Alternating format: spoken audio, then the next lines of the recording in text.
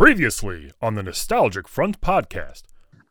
Let's do a quick. We're playing a game. We're gonna play a quick game if that's all right. We play games now. When it pops up. Okay. Hold on. I'm still working on preparing it.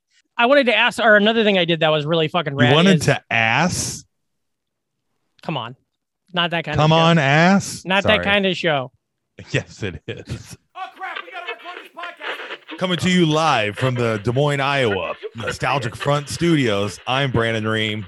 And coming to you live from the Brooklyn, New York Nostalgic Front Studios. I'm Patrick Hasty, and this is the Nostalgic Front podcast. Fantastic. Oh shit, it's the Nostalgic Front, a podcast with Patrick and Ray. We like movies, TV, and games. Jump through jukebox for God's sake. Oh, the year was 1770. Whoa. I wish I was in Sherwood now. Whoa, what is that? A letter of marque came from the king to the tiniest vessel I'd ever seen.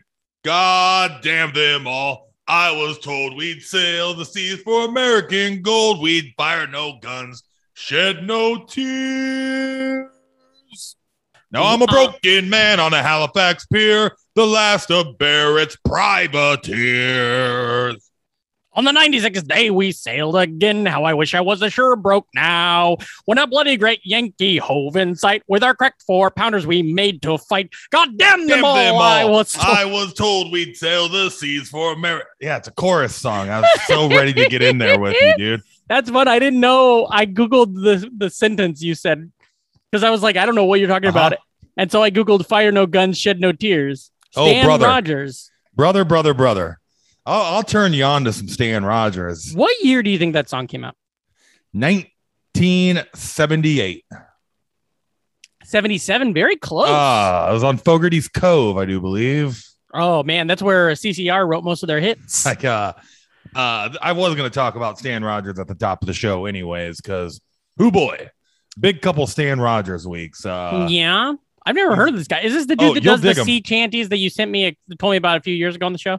And other stuff as well. Yes. Okay. He's a Canadian folk legend. So much like any good folk singer. Yeah. Died a very horrible death. Oh yeah. At a very young age. Very Gord Downey, like the Tragically Hip guy. Yeah. He died of voice cancer. Well, I don't even know. I noticed this a few weeks ago. I was on that Gordon Lightfoot. Yeah. I was in the Gordon Lightfoot, Jim Croce, more popular folky dudes. Real quick, what's your favorite song about that mentions the Gitcha Gumi? Mine's probably the Record of the Head Fitzgerald. Hell yeah. But boy, Stan Rogers, he can write a song. Yeah. I can put you together a 7-song non-shanty Stan Rogers playlist. He's had popular country crossover songs too. Hey, I'll take the dig. It's got a convoy vibe, but it's got like deeper. He's a great lyricist, so you'd like him. Yeah, for sure. Died in an airplane fire on the runway coming home from a folk festival. Damn. But I found it's really beautiful. For a folk artist, sounds pretty metal to me, you know? Yeah. It's beautiful. Give me one quick second to get the entire name of this thing. But there's a podcast. It is on Spotify, and it's a podcast episode that he does. He's a guest on. Mm-hmm. It's called Folk Scene. Okay. So it's just him, and he crushes it. How is he a guest on it if he died in 1983? Podcast one. The podcast is from 1981. Podcast didn't exist in 1981. We didn't even have pods or casts back then. Well, Is it like an old radio show? I got it. Okay. That's now on podcast, but it's Stan Rogers appearing on Folk Scene, recorded November of 1981. It's a great interview, and he gives good context to a lot of his songs and then crushes them in studio. In fact, one of his songs, he recorded all 4 of his choruses for it. So he's like the harmonizer. Yeah. Anyways, he first off looks exactly like Joey Ficken. He does. That's what I was gonna say. He does have a open mic comic vibe. He's only 33. 33, buddy. He did more. He put out fucking. Let me look at this. His first album, the aforementioned Fogarty's Cove, came out in 1977. 1, 2, 3, 4, 5 albums before he passed away. 1, 2, 3, 4, 5, and then some compilations after he passed away. Yeah. And oh boy, there are some devoted fans. The people love some Stan Rogers. And it's a great mood, man. Yeah. Good mood music. He put out an album. He's got an album that came out in 1996 called Poetic Justice. Do you think that was just somebody with his like catalog trying to capture off that Tupac movie? Oh yeah, I think of it as more of a Janet Jackson movie. Sure. Well, hey, que sera, or whatever that word is. That's where I learned how to make crack cocaine. Oh, really? Cool. That's fun. Poetic Justice. I saw it in the drive-through theater after Batman. Oh, is that a bit I don't get? You really saw Batman and then Poetic Justice? Oh yeah. Whoa, that rules. I think it was Batman, Poetic Justice, and Lethal Weapon 3. I saw Lethal Weapon 1 or 2 in the drive-in. I'm sure we've talked about that on the show. Now, speaking of crack cocaine, this is fun. I am on edibles right now. Ooh. Yeah. Friend of the show, fan of the show, Real and Effort, Gideon Hamburger, went to Illinois, and it's legal there. So he brought me back some vegan gummies, sour gummies. So I got one of those filtering up my brain. I popped it. I popped my bean about 15 minutes before we started recording. So I really wanted to see old Gidbone when he was back this way. He didn't make it down to the Des Moines side. He thought about. He wanted to. Yeah. Fucking way she goes. But wish him well. I'll be seeing plenty of him this week. We are in 4 fantasy football leagues together. Yeah, it's kind of pathetic, but I love it. We're good. It's good. I'm in one with you. Michael Good is running tons. Yeah. Michael Good he's a good fantasy football machine. Yeah. So I have 3 drafts on Tuesday. So that's wild. Well, 2 drafts and an auction. It's going to be a lot. Do you work? So it's for the listeners, obviously, or not obviously. Maybe it's not obvious. You can listen at any time. It's Labor Day weekend right now. Do you work tomorrow for Monday? No. Yeah, me too. I have it off. And also I had Friday off, which is pretty exciting. I'm still a new hire, so I won't be getting paid. Yeah. Got to work a couple extra hours throughout the week, but I'll be all right. Sure. I trust in you and believe in you. Okay, so let me ask real quick, because I mean, we obviously jumped right off the top with this Stan Rogers bullshit. Oh, yeah. How are you? Good. Feeling good? Got the wife back, doing too much stuff now. You done fucking all those guys in the city? That's right. Now, fucking guys in the city. I texted her. We texted or whatever. I don't know what the term is. Instagram commented back and forth a little about it. But Ida hit New York pretty hard. Was there did you see any damage to your guys' old spot? Is that all gone? Are you guys all wrapped up there? Knickerbocker was flooded. Yeah. It's been crazy, man. It was wild. Yeah. Well, it's that way. It's and our blood. Knock on wood, our neighborhood was fine. Like it poured, but there was no real flooding. Our coffee shop took some damage, like some water damage, but like, you know what I mean? Like nothing too terrible here. Considering how bad the drainage was in our backyard. Yeah, that's what I was thinking of. Very pleased that they at least waited until the end of our lease to get completely flooded. Yeah. The basement for sure took some water. That night, I went into the office that day, and it was really funny. Right when that storm started, Gideon and I were helping a coworker, a fellow employee of mine. We were putting I don't even know, 68-inch television into the back of their SUV, and it just started pouring down rain on us while we're trying to carry this TV up Manhattan streets. It was really funny. But all I could think about was were you guys done? Because I could see it with that backyard, and the basement and everything. I could see it. Oh, we got out of there right on time. One could argue about an hour late, though. Oh, sure. Okay. She got out of New York she got out of Washington, D.C. about an hour late. They delayed her flight home. Yeah. Which would have been fine. But the 1 hour delay wound up putting her right in the middle of a good old fashioned Midwestern thunderstorm. Oh, wow. Maybe it's following her, sounds like. Yeah. So she's getting ready to land. and I'm at the airport. It's already been an hour delayed, and it's already a late flight coming in. I gotta work in the morning. I'm a tired boy. Sleepy. And they can't land because of the thunderstorm. Dang. So they just circled Des Moines for about an hour. I've been on those planes, and that shit sucks. Until they come over the radio, I'm assuming, and they're like, hey, good news, everybody. We've been diverted to Chicago. We're just going to fly to Chicago now at 2 a.m. Fuck. So then what what happens next? Well, they flew to Chicago, gassed up, and came back to Des Moines. Wow. God damn. Isn't it funny how? So I didn't pick her up until 4. We got out of the airport at 4. I had 4 a.m.? I had to work at 7 a.m. So did you just stay at the airport the whole time when they flew to Chicago? Well, I went home, took a good. Took a disco nap and came back. Yeah. What's a disco nap? Is that where disco's here, pillow here, disco's? Yeah, man. So dang, that is got the wife home, but it was a little bit more of an adventure than we cared for. Stacy, when she flew back, there was storms too, and she was luckily unaffected because I know I talked about that last time she tried to fly somewhere and she ended up the whole flight was canceled. So this time she was good. And that's insane. I've been on that where I was flying into New York one time, supposed to get in like at 7 p.m. They couldn't land because we didn't have enough gas and it was going to take too long to taxi. No storms or anything. And they ended up flying us to fucking Connecticut, landing, regassing up the plane. I got home 5-6 hours later.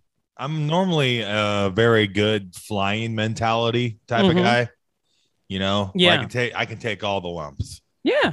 But I wasn't flying. So I was allowed to be as upset as I wanted. Yeah.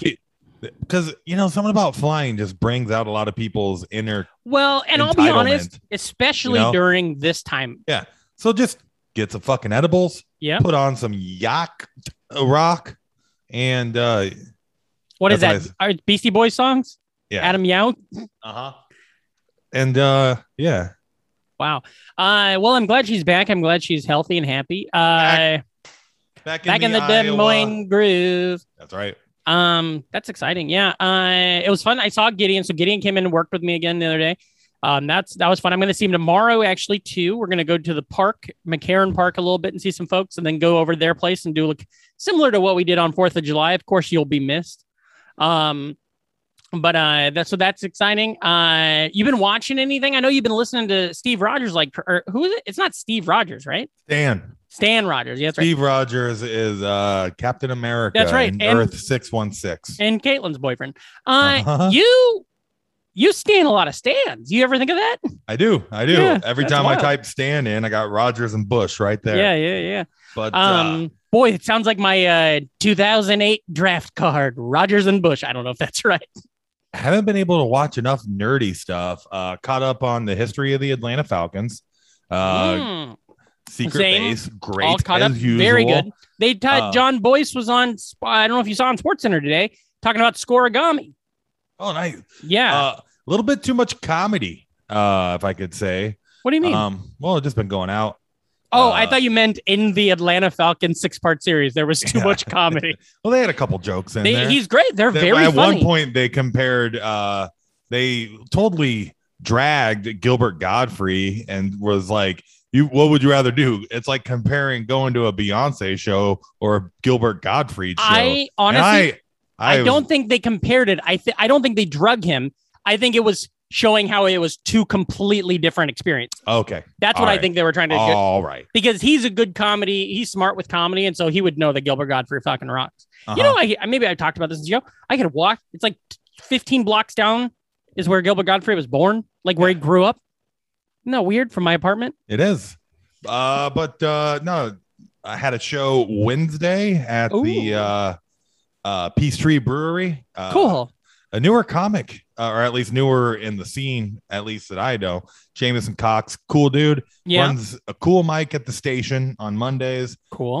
He has a show there that he's starting, and he's running another show, just doing it. Nice. He's a good dude, and had a great time there, and then went to watch my brother Garrett's band's first performance in a year and a half. Oh Not wow. the gas lamp. Is this Land of Blood and Sunshine or? No, it's Shake Them Bones. Okay. I know a couple of dudes from there. It's very like fun punk rocky, but like just good guitar band. You know what I mean? Okay. Yeah. You'll have to check them I'll out check on them the out for Spotify. They're a good time. Couple dudes from Modern Life is War, because Yeah. you can't have a decent band out of Marshalltown without landing one of the Sure. Modern Life is War guys. Now, friend of the show, fan of the show, my buddy Christian was telling me that that your other the hot dog shop's back open. Yeah. The brick and mortar should be opening up like any day. Well, he already went in. They went in there. They were telling he was telling me about it. Yeah, Doyle's working there and shit. Doyle's doing double duty at the two shops, huh? I guess. Doyle's making scoops at the Black Cat ice cream. Oh wow, look at him. It's fun reading the Yelp reviews because you can find a couple where it's like they're definitely talking about Doyle. Yeah, this fucking dumbass piece of shit covered in the dumbest tattoos ever. Kept accidentally getting his dad's ashes all over our ice cream cups. He was too busy texting Gideon about the stupid bears. Yeah. God. Well, that's exciting. Let me think. What else? So you've been watching any of the football? There was tons of college football this weekend. Did you get any? Oh yeah. I watched some of our Big Tens. Yeah.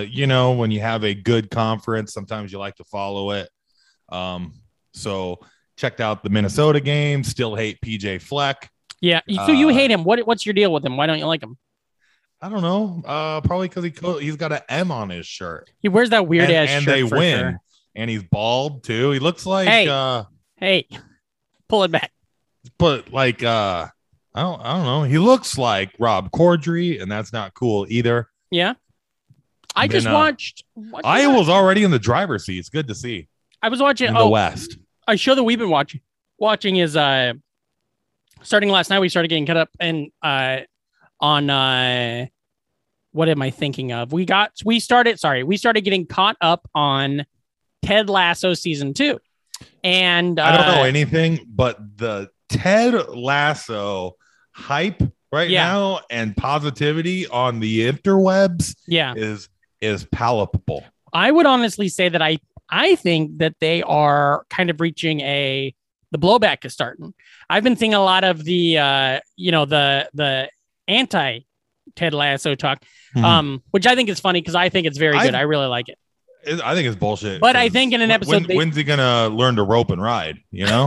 I think there's a good rodeo Stan Rogers song. I'll have to put you on to. They referenced. Hey, could you right behind you? There's a thing of ADHD pills. Could you pop one of those real quick? Oh yeah. They referenced PJ Fleck. I think like they were talking about a wings place, Mm-hmm. And they made a name, and he said something like, like you go and get wings at a place like PJ Flex. And maybe they were talking about a real spot, but I think they were just working in a college football coach's name.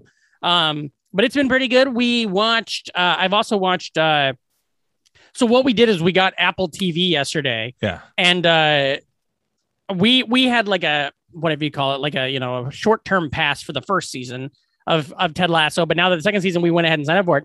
Pretty sure you get a free year if you have T-Mobile. Just put that out there. I do not have T-Mobile, but that's good for the folks that do. But they have a show on there called For All Mankind. Have you heard of this ever? It's Apple TV, so I don't think anybody watches the shows on there. But other than Ted Lasso, it's the only one that gets buzzed. But For All Mankind's pretty good, and it's the premise is what if like 3 days before the first landing on the moon, what if the Russians landed first? And then it just kind of becomes like, it's kind of like Man in the High Castle, all those alternate histories, but it's done a lot more interesting. Really good. Joel Kinnaman, the guy from I think it'd be cool do that same premise, but what if the French landed first and it was the French from Monty Python Quest for the Holy Grail? That's fun. They're all fucking dying because they didn't they don't have masks on. Idiots. But Big Ten football's back. That's right.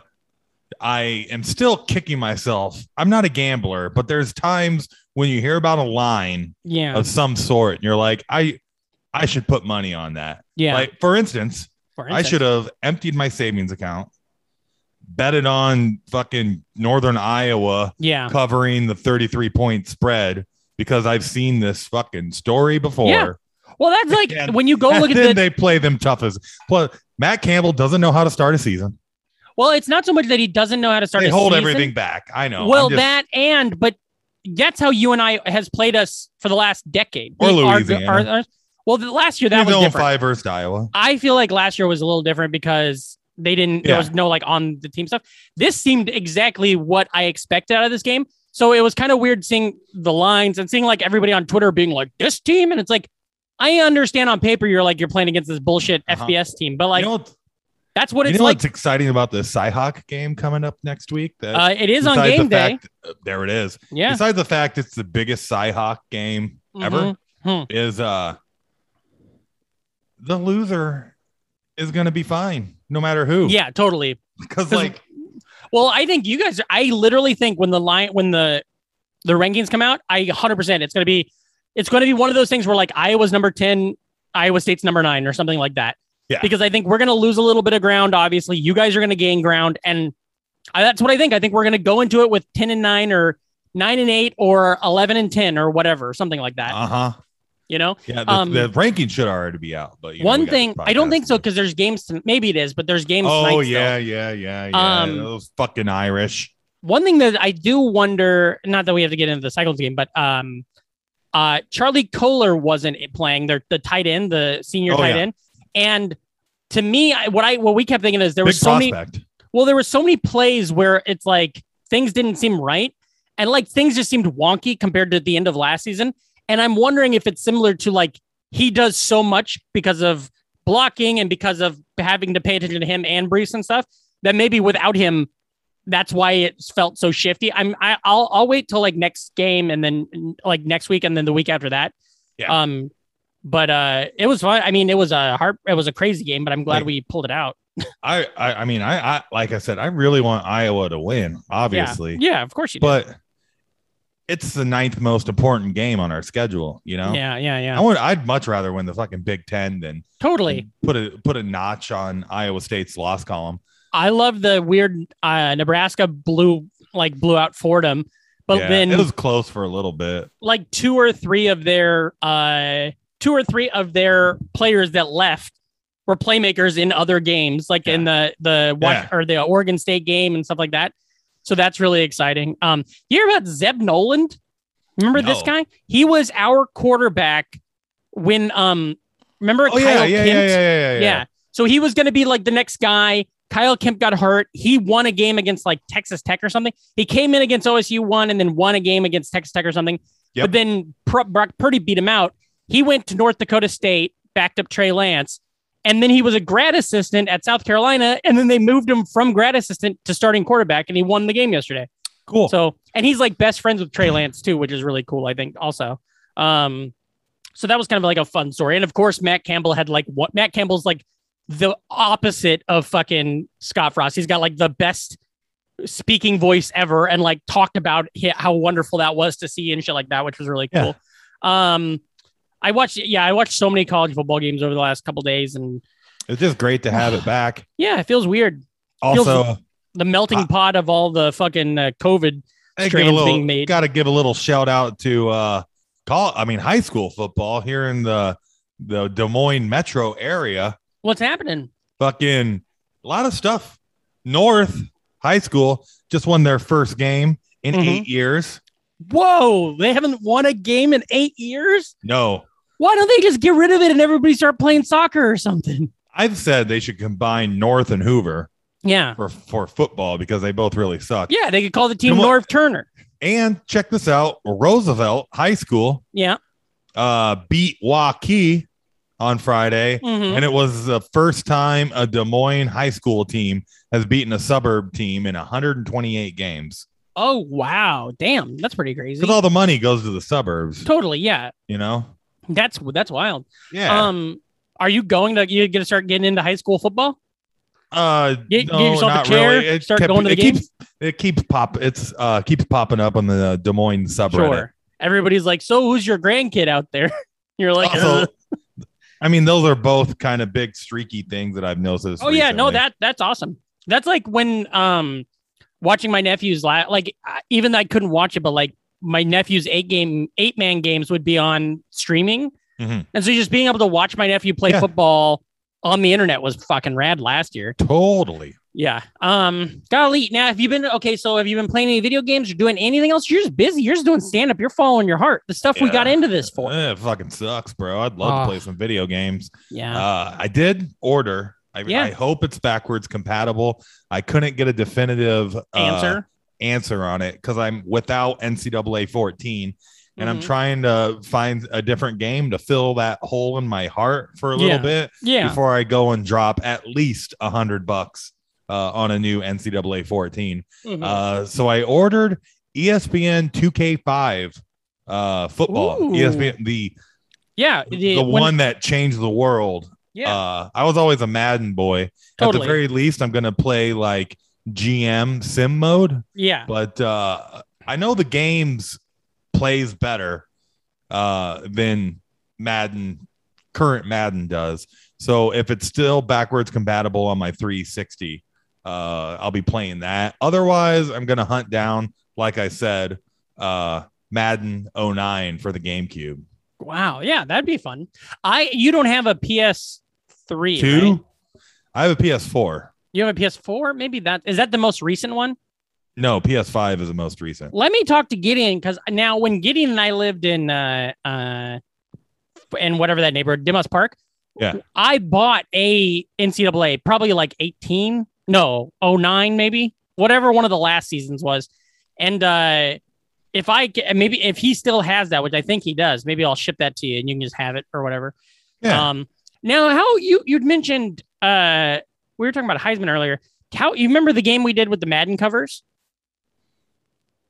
Last week where I had you went backwards and undefeated. Yeah. How far do you think you go back in Heisman winners? Winners? Do you know that? Are you good on that? I am not. I was trying to come up with another fun game like that for you. Do you think I've never been the biggest college football fan. Yeah. You know, Saturdays just get busy. Iowa, State, Big Ten, and some of the Big 12. I could try, but there's going to be guys I forget. You know. Well, that's what I like this game. Now I talked about Stacey and I play a similar game where we just go and try to list things. I was trying to see if I couldn't find a list of like Iowa Hawkeyes starting quarterbacks back, but who won this last one? Do you remember that? That was Devontae Smith. Okay, and prior to that, I got him on 2 of my 2 drafted rosters at the moment. Fantastic. He's going to be a star. Hoping for big things. The year before that, he won the whole thing by himself. If you watch the team. Yeah. The year before that, Jesus, see, I'm already. I could do a lot better from like 1990 going forward. But this is not a fun one. Then I thought I'd spring another fun game on you because you're good at this stuff. But Joe Burrow, Murray, Mayfield, Jackson, Henry, Mariota, who I still love. Oh, Lamar. Yeah. Yeah. Oh, yeah. Big Mariota fan. Wish he could stay healthy so we could not have to carry 3 quarterbacks on the Raider roster. Golly. Okay. Well, then we'll skip the Heisman game. So you got that game coming. I played a little bit of Spyro again the other day. I was going to start all over, but it's just like a lot of those kind of games where when you start at the beginning, you're like, ugh, I have to do everything again. But if you start playing it once you're already kind of good at it, it's not as fun, Mm-hmm. So I was playing a little bit of that, looking at other games that are around. There's a couple like Spyro-like games that are going around, Ratchet and Clanks and stuff like that I'm trying to see if I might jump into Rayman. There's a bunch of Rayman on the I remember Xbox. Really liking the Ratchet and Clank series for not exactly playing that much of it. Yeah. I like a good third-person shooter, and it has a ton of cool and inventive weapons. On the so Kansas, there's Hard Knocks. Kansas City has one that's like called The Franchise, a very similar thing that's happening. Mm-hmm. And one of their, I don't know what position he plays, but one of their players who got hurt last year in the first game of the season he does music, and he was making music all while he was rehabbing through the pain and everything. And the whole time he's wearing a Ratchet and Clank shirt, and I thought that was fucking awesome. A lot of guys make music. It's pretty cool and fun to see in the NFL how many players just like put out an album. Darren Waller, it's not my style, but he makes some pretty decent sounding stuff. And I don't know if you know this, but his like grandfather is like a Harlem jazz legend. No, that's cool. I really like that. Fats Waller. Are you doing a bit or is that real? No, it's real. I feel like I know the name Fats Waller. Do you know Cole Beasley's a rapper, right? Yeah. And he keeps dropping he's dropping like freestyles about being anti-vax and shit. Does he really? I'm not kidding. Yeah, he did. He's got 2 out. I like McDermott a lot. Yeah. Sean McDermott, head coach of the Bills. Me too. But there keeps being all these little Bills, like Isaiah McKenzie was like upset at the NFL because he got fined for not wearing a mask. I saw that, and then he got the shot the next day. Where it's like, bro, that's on you. You could have just worn a fucking mask, and you wouldn't have been fined $10,000. Well, also, and not to, because isn't Isaiah McKenzie younger? Or am I wrong? Right? Yeah. So it's also one of those things where Cole Beasley seems like a loud guy. And so if you're in the locker room with Cole Beasley, who's loudly talking about all this stuff, and you're a newer player or younger player, you're going to kind of just let that stuff seep in. Whereas look at the Bucks are 100% already, and things like that. I need Cole Beasley to get vaccinated or just get COVID and not be around because I have him taking up a roster spot on one of my fans. He's got that good points per reception, that. Yeah. Slot receivers have a nice little floor. I do not. Know what I mean? Yeah. Yeah. I don't like him at all, but I do agree that I had him on my fantasy team like 2 years ago and he did okay. His last season where was he? Well, he Dallas? Definitely outperformed his ago? ADP last year, scored a lot more touchdowns. And there's just so much passing volume and passing targets available in the Bills offense. Yeah. And I don't know who's going to get all those targets behind Stephon Diggs. Yeah. Diggs is going to be a volume monster. Yeah, volume he's a star in fantasy football. Yeah. But after that, it's also king when you're listening. You got to Emmanuel Sanders, you got Gabriel Davis, you got Cole Beasley. A lot of late round dart throws you can get on the fantasy draft board. So I loaded up on my big league with a little Beasley and Gabriel Davis playing against each other. I'm reading about Fats Waller, who has a great wiki, won Grammys, and passed now away. His grandson has a Fats wallet. Yeah, it's true. He does. He's got a song called Taint. I'm not kidding. Oh, yeah. Taint nobody's business if I do. He does. Yeah. Yeah. So that's kind of just having a little time. It's nice having some days off from work. Stacy's off tomorrow. Murphy, we don't know what he did. He probably didn't do nothing, but we thought he might have hurt his leg the other day. He was just walking weird. And so we took him to the vet. Everything was fine. Got dinner, had a nice little meal at a nice little diner. Went to the movies, saw a movie that we might talk about in the next segment. Had a nice little Friday. Yesterday, we just watched football all day, went on some walks around the neighborhood. Yeah. So kind of a quiet little week, but a nice little week too. Just be glad we're not Indiana fans because boy, they were getting chippy leading up. It was pretty interesting. Like on the college football Reddit page and Twitter, there was a lot of chippy Indiana fans leading up to it. And I'm just thinking to myself, it's like fucking Kinnick is the Afghanistan of the college football world, dude. Yeah. It is a graveyard of empires. And a lot of cocky teams will strut into Kinnick and get Kinnick. Gideon had a good point about it. Isn't it funny when they do that wave? Yeah. And it's like, well, think about all those people that are anti-vax waving. It's like this hospital. Immunocompromised kids. Yeah. They were probably protesting doctors earlier. And now. Yeah. Did you catch on Friday night any of the UCF game? UCF no. Boise State? Did a lot of Target walking, Oh, sure. Yeah, you went to Target and you gotta get all the things. It was really fun because I was on Twitter at the time and Gus Malzahn, who was, the coach at wherever, Clemson or whatever. He's now, Auburn, whatever. And he's now the coach at UCF. And like at the beginning of the game, UCF started bad. They were down by like 24-7 at one point, or 24-0. And Twitter was so funny. If you search Gus Malzahn or if you search UCF, people are like, the wheels are off. Fuck this. We're done.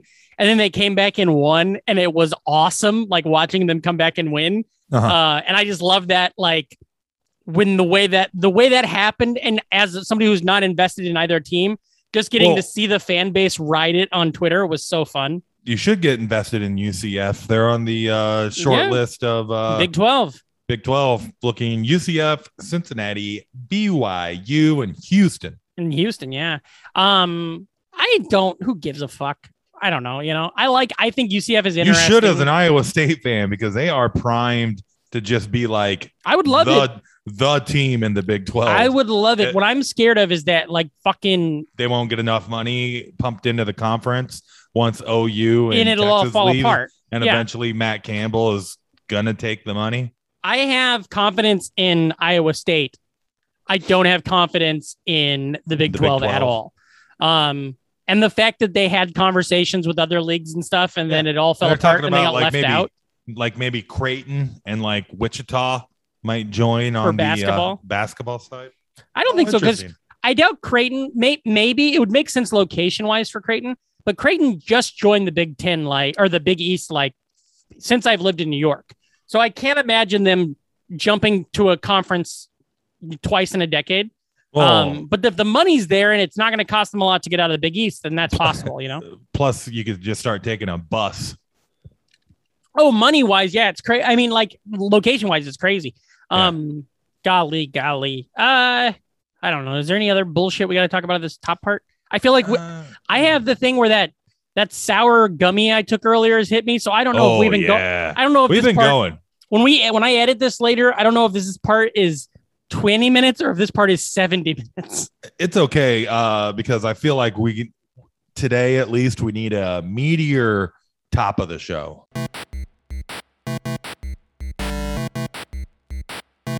Trending topics. Now here we are. Song about trending topics. That was more of a jingle. I just don't. I'm done with the songs. I like the wow, wow, wow. I don't like that. Obviously, I've made it known that I don't like the guitar parts. I think we had fun for about 10 of the trending topics. I do, and I think that now it's not fun. I think we've used up all the good songs with the word "end" or "friend." Yeah, we need to evolve to whatever the next thing is that we start trending topics with. Yeah. And instead of constantly trying to figure out how to recapture the magic of the first time we sang, I can show you the trend or whatever the fuck, Trending topics, man. Now, you did not do any of your homework. I'm way behind. Yeah. So we might as well start with the one thing you did. I'm way behind because I'm on the grind. The one thing you did do is you watched What We Do in the Shadows. Yeah, baby. First 2 episodes. Very funny. You could tell they're getting a little bit more cash. I'm twiddling my fingers around here. But it's good to see. Yeah. It's fun. It's back. It's funny. Yeah. Fucking. I loved Guillermo's whole thing when he's like in the basement and then he's like, here, look at this. And he like moves the bars and he goes and has that. He's eating that chicken sandwich and everything. Yeah. It was really, really good. Also, why am I drawing a blank on the very Matt Berry? There we go. There's a line, Matt Berry just so fucking funny. He's so fucking funny. Well, but and there's a line by the way, in there is like, yeah, go ahead. They get upset because they have to do more work than they thought. And he's like, I didn't become a vampire to lead the blah, blah, blah. I became a vampire to suck blood and fuck. Yeah, to suck blood and fuck. And his delivery is so funny. If you like Matt Berry, I don't know if maybe you've already seen this, but Garth Marenghi's Dark Place is on Amazon. And I watched like an episode. It's fun. It reminds me of, and maybe because I think it used to be on Adult Swim, but it reminds me of that Adult Swim feeling when you're like, oh, I'm watching something nobody fucking thought ever was going to get made, Yeah, totally. I really like that. I really love the episodes. I think what was really interesting was Nandor. The episode where he in the second episode where he keeps going, they keep putting on the cloak and then he goes and talks to that girl. That's that actor doing those impressions. It's not it's not voiceover like I thought at Really? first. He did impressions of Matt Berry That's very and impressive. of Mark Prosh. Yeah, that was so fucking funny. It's also fun just getting dropped back in because I'm trying to catch up on all the season 2 story arcs and stuff. I was like, totally. oh yeah, I forgot about the little doll, and stuff like that. So yeah, I really it's so perfect. It's such a great show. The show hasn't made our top 6 end of the year lists every year, but by all accident. the years it's been out, as a fluke. And also, man, just fucking Taiki Waititi stock right now is just like fucking Gus Edwards having level. threesomes with fucking Tessa Thompson and whoever else. Who was the other? You know what I'm talking about? Oh yeah, like in Thor and stuff, huh? There was those photos of him on like a thing making out with Tessa Thompson and Rita Ora. Tessa and Rita are a couple, and they're both making out with him on like a balcony. Yeah, well, I mean, on top of that, Reservation Dogs is great. Yeah, totally. So he's good. Working on that.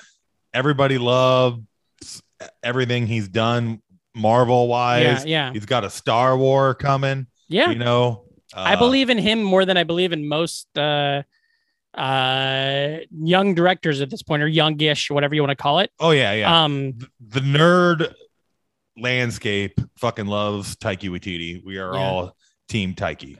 Now, did you see this weird quote the other day that so Moon Knight's coming out for Disney Plus? They're working on it still. Nice. And Ethan Hawke is in it. And Ethan Hawke commented somewhere where in an interview, he's like, in the 1960s or the 1950s, if you were an actor, you did Westerns. Now, if you're an actor, you do Marvel movies. And people like got pissed off at him, but he was talking about more. It's like, no, this is just what you do as an actor.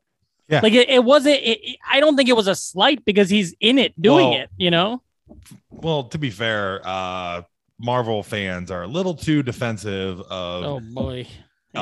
Shit on Twitter. And boy, do they love taking people saying something out of context. Yeah. And putting it on Twitter that might slightly criticize the state of certain things. Like, I'm drawing a blank. The Wonder Woman director who's also doing Patty Jenkins. The thing she made about because she said she doesn't she was being critical of streaming movies and stuff being released strictly for streaming platforms. And it doesn't help with the legendary status, which it doesn't. No, but also movies going straight to streaming, you lose a little bit of the the hype and everything. You know what I mean? I agree to Look an at what extent. happened to the Suicide Squad. I agree to an extent, but also I think that in 3 years, we're not going to know how maybe we will because of the pandemic, but I don't think in 3 years, we're going to remember how Suicide Squad was released. But again, it's just like, it feels like having that opinion when VHS came out, being like, oh, VCR. Well, people just care too much about, like I said, some of this shit. So I do love everybody's got to have a fucking opinion so you can tear it down. Totally.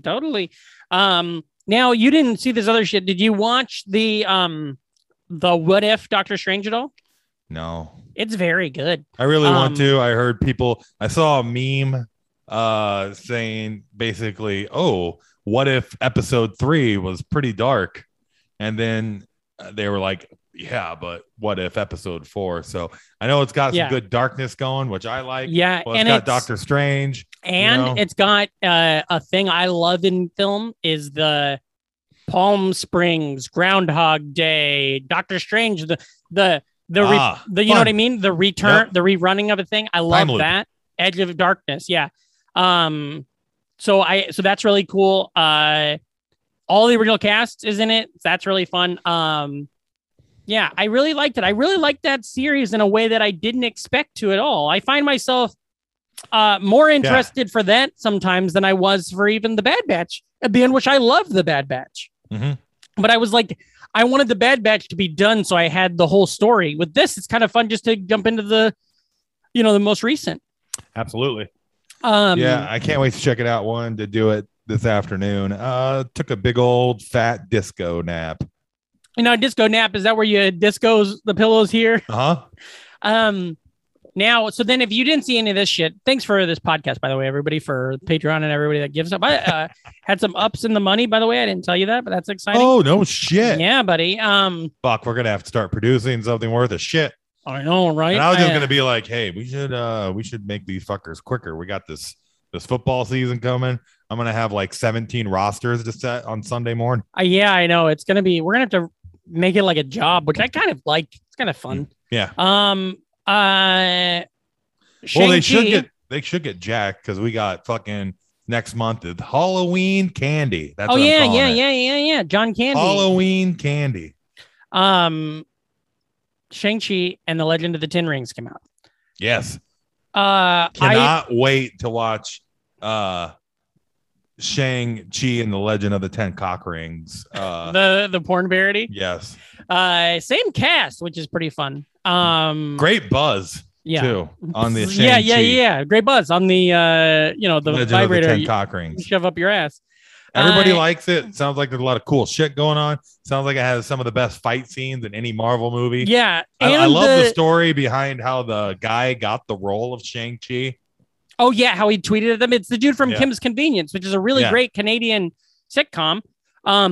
Also, okay, so here's my thoughts. I won't spoil nothing for you, but this is what I think. I went and saw it in the theater, saw it at the Nighthawk here in Brooklyn. Not the one over by where you used to live, the one over by where I live. Mm-hmm. Loved it. Had a blast the whole time. At one point, I had to run to the bathroom, and Stacy's not into these. She's seen some of them, but she doesn't know anything. But I run to the bathroom, and when I come back, without spoiling anything, a major thing happens. A major about halfway through the movie, and when it happened in the theater, everybody cheered, and Stacy was like, "What the fuck? What is this? Why is this happening?" And so I come back from the bathroom and she's like, and then I'm like, and I haven't looked at the screen yet. And I'm like, oh my God, is fucking Chris Evans in this or something? And then I look up and I see what the cameo she's talking about. And it was really awesome. But she was like, everybody went crazy. I didn't know what was happening. And I stepped out for 15 seconds to piss, Uh-huh. I've had I loved knock on it. wood. Yeah. I've had a good stretch of not peeing at a movie for a while. I can't. I'm a pee guy, Yeah, me too. I was right there at the beginning of it, right there before the @Rick. I already peed 4 times this podcast. Yeah. So my thoughts. I loved it. I thought it was really fun. I thought the cast. I've only seen Awkwafina in like 1 or 2 things, and I haven't seen her in The Farewell, which apparently is amazing. But I like her, but I was never like, oh, she's a good actress. She's phenomenal in this, I think. And the humor in this is different than like, remember in the first Avengers movie when it was kind of fun, when it was funny and it felt like it was these people making jokes. In this, the humor feels very real and earned when it happens. Nice. And I really liked that. And what I thought was awesome was movie's over. I enjoyed it. I was happy with it, but I don't trust anything, especially because it's an Asian lead. And I'm like, well, the chuds are going to be horrible.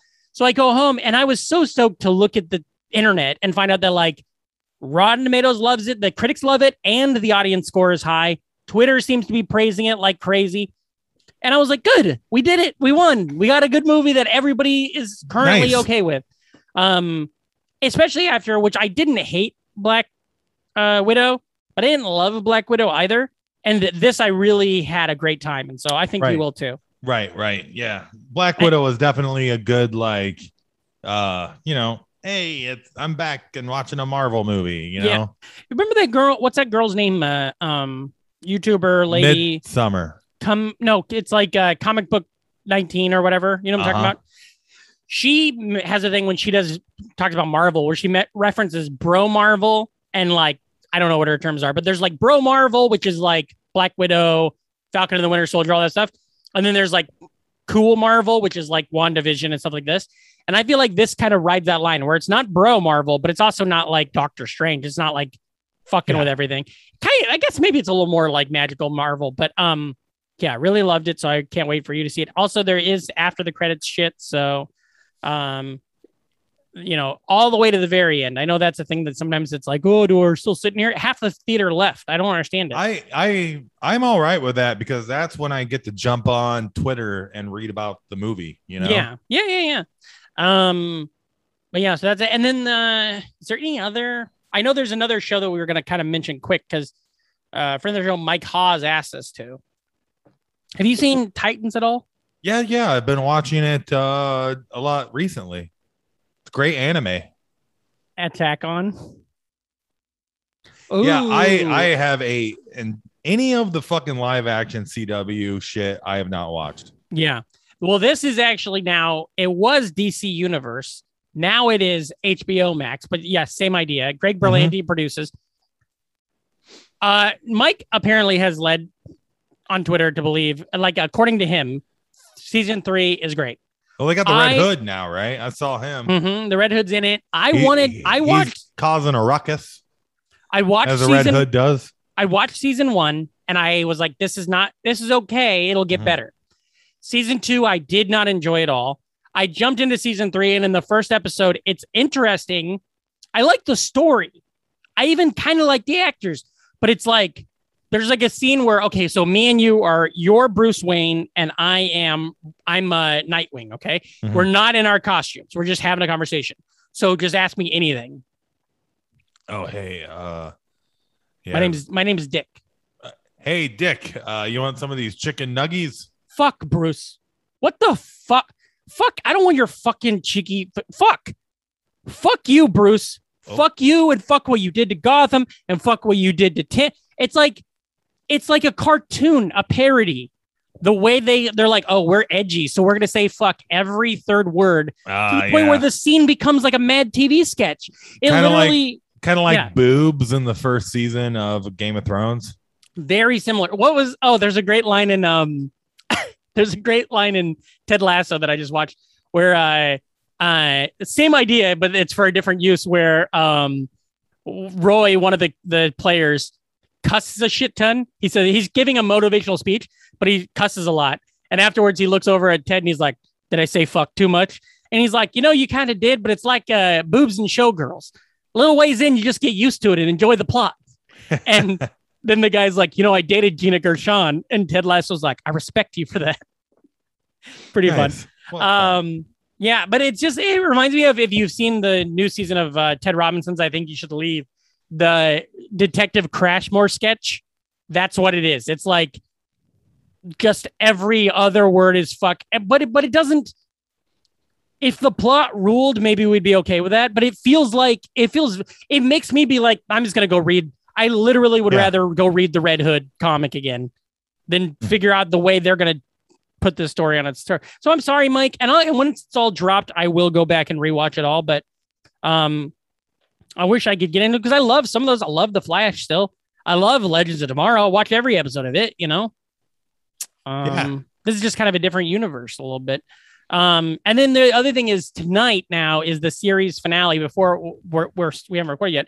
Tonight's the series finale of Rick and Morty. Oh yeah. Did they have any other episodes of recently or did they just take like a month off? They did. They took like 3 weeks or so off. They're back. I did see they had the fun live action. Yeah. With promo clip with Christopher Lloyd. And then the kid from he's in Defending Jacob and he's in Knives Out. And that was really fun, like seeing Christopher Lloyd do the Rick burp and everything. Oh, yeah. Yeah. So that was pretty rad. So I'm excited for that. I'm going to watch that tonight. For being a show I never watched week to week, I'm glad I did that with this season. Of course, took a break and now finish it off tonight. Was there any other trending shit this week? I looked at Darren's page too, DMZ, and I didn't even see much. Yeah, I don't think so, man. Yeah, I think we're okay. I'm gonna do one more quick. Wilford Brimley died. Let's see. Okay, here we'll do Wilford Brimley or Willard Scott. Yeah, Willard. Well, Wilford Brimley also died. Yeah. Also a great joke in Ted Lasso as they ask a player why he quit the team, and he's like, "Well, as soon as I found out George Harrison died, I kind of had a crash." And I just couldn't really I had to figure out what I want to do. And they're like, but he died 20 years ago. And he's like, yeah, but I just found out about it. And I thought that was really fun. Yeah, you're right. Willard Scott died. Fran Drescher became the SAG-AFTRA president, which is weird because she's kind of anti-vax, which is weird. Or she was not anti-vax. She was like, COVID's not real for a long time. There's a LeVar Burton documentary coming out called, if you were going to make a LeVar Burton Reading Rainbow documentary, what would you call it? You don't have to take my word for it. Butterfly in the Sky. Perfect, right? Butterfly in this guy? Yeah, butterfly in the, excuse me while I kiss in the sky. Hey, I've heard of Horse the Band, but Horse the Warmer. The Nostalgic Front podcast is brought to you by Kazi, Jennifer L, Matt, John, Grammar Hole, Edward S, Joan, Emmett, Christina A, Hank Finch, Mike Hawes, Brian, Sophing, Adam S, Shank, and listeners like you. All right, buddy. Now, followers of us on Twitter might have seen some beef happening this afternoon. Oh yeah, we got some Twitter beef on this and then, one. And then in the end, a surprise. Somebody jumped on your side as a surprise. Ooh, you see that? I missed that. Well, so what happened was, okay, so today we're talking about Blade Runner. I'd put in my top 5 favorite films. I watched it for the first time in June of this year. Wow. But I love it. I maybe top 10, but I love it. I think it's fantastic. I think the sequel is not better, but it also as great, you know? So I threw this out there just as we were talking about a topic that I threw this out there thinking you wouldn't go for it, and then you did. And then I was like, ugh, I got to rewatch this. I just watched it a month ago or whatever. And you apparently, you had a hell of a time watching this. Well, I took bait. I got no problem watching it because a little bit of my background on Blade Runner, watched it a good 15 years ago. Saw Harrison Ford, science fiction, all this stuff, and then watched it, and I was like, yeah, that's all right. Yeah. There's a lot of hype around this movie. Did you now both times when you saw it 15 years ago and when you rewatched it for this episode? Did you watch the director's cut or the original? I'm not sure of which cut I watched. 15 years ago, but I watched on HBO Max. They have the final cut. That's right. Okay. So on that's there. Yes. And that's what I love. That's the only one I've seen. I've seen the videos on YouTube that are like, this is what's in the original cut, where there's like voiceover and narration. Yeah. And they say he says the N word at one point and you're like, and the ending is different in that one too. So you tweeted some old bullshit about, let me see. I'll pull it up here. Pull it up. Let me see. I got a lot of, oh boy, I tweeted some shit the other day that. Yeah, I saw. You want to tweet, start Fun a fucking comment threads. Start a war. Yeah, man. I literally touched everybody with that. You did? Because like the MAGA guys were on my side. The fucking leftists were on my side. Oh yeah. The centrists were pissed off at me. And then a lot of people were just like, this guy's a dumb fuck. Look at this idiot. Yeah. Tell me the school systems don't work without telling me the school systems don't work. And then Gideon replied like, you're a dipshit or something. And then people like were favoriting his like or whatever, A little disappointed you didn't plug the podcast in the thread, but I didn't want to go into that, Hey, maybe we got a new listener right now, I gained a lot of Twitter followers off of it. Yeah. I'm sure they're all going to be like, oh, they're going to talk about Blade Runner. Yeah. And an hour later. Yeah. Here we are. So what did you say? I'm having a hard time finding. You type in @Reamcore. Let me go. Here we go. I got it. You said when I have a song stuck in my head, it's like I got a one-track mind. Yes. No. You said Blade Runner the movie acts as its own Voight-Kampff test because it makes me question if I'm an android or not due to how little emotion I have while watching it. It's very boring. And so I replied to your tweet, you are stupid. This is a stupid take. Yeah. And then I replied with my personal review of Blade Runner, which is Blade Runner, 4.5 Kazis. And my like review is Blade Runner, more like good as shit runner. This movie was good as shit. Yeah. And so I had a nice reply to my own tweet yeah, too. some other apparently you like to deal with you're like one of those fuck Jerry, you're an aggregator now, huh? You just share other people's comedy, right? Uh-huh. A reply of somebody media watching video. that scene. Yeah, it was kind of funny, and people nodding off watching Blade Runner. Well, then what I replied with or what somebody who joined your side was a character by the name of Patrick Hasty, March 9th. So that's before I watched the movie with my preferred over-the-counter sleep aid is Blade Runner. Now, I don't remember feeling that way. Yeah. I think I might have even said that on the podcast after I thought about it. I was more talking about my tweet where I said film noir, more like film boar. Yeah, that one really took the world by storm. 10 likes on that, dude. On a your reply. Other one's better. Your other one's better. Oh, that was what you replied with. I got it. Your other one was 13. Fuck you, you fucking skunk. That's what our podcast tweet said. But yeah. So Blade Runner now. So let me ask you, what your experience? You saw it 15 years ago? Mm-hmm. And at the time you were just like, this is whatever. Who cares? Yeah. And rewatching it today, you weren't like pumped for it?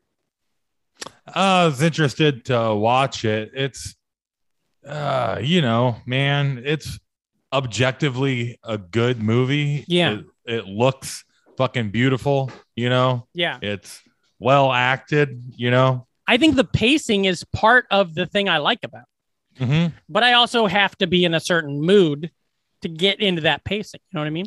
Special effects are fucking fantastic. It looks awesome. Yeah. I mean, hands down, some of the best digital stuff you'll fucking see, period. So this movie came out in 1980. Great score. Great score. This came out in 1982. Bit of a bore. June 25th, 1982. Came out the same weekend as John Carpenter's The Thing. Yep. Which is another movie we could easily do on this show. That'd be a fun one. We haven't yet. It came out the weekend after E.T. and the weekend before Tron, which we just did a couple weeks ago. I want to see the Brandon Ream cut of Blade Runner where it's 90 fucking minutes. Yeah, you definitely could have edited. But it's also one of those things they paid just Rutger Hauer. Rutger Hauer kicks ass. Because anytime it's anything other than Rutger Hauer, the movie is not as good. Rutger Hauer is fucking fantastic. I think the movie rocks. Rutger Hauer's Roy Batty, more like Royal Batty. That guy's a badass. I want to like this movie. Yeah. We're just not getting there right now, So I like it. Same thing with 2049, Oh, I want to like these movies.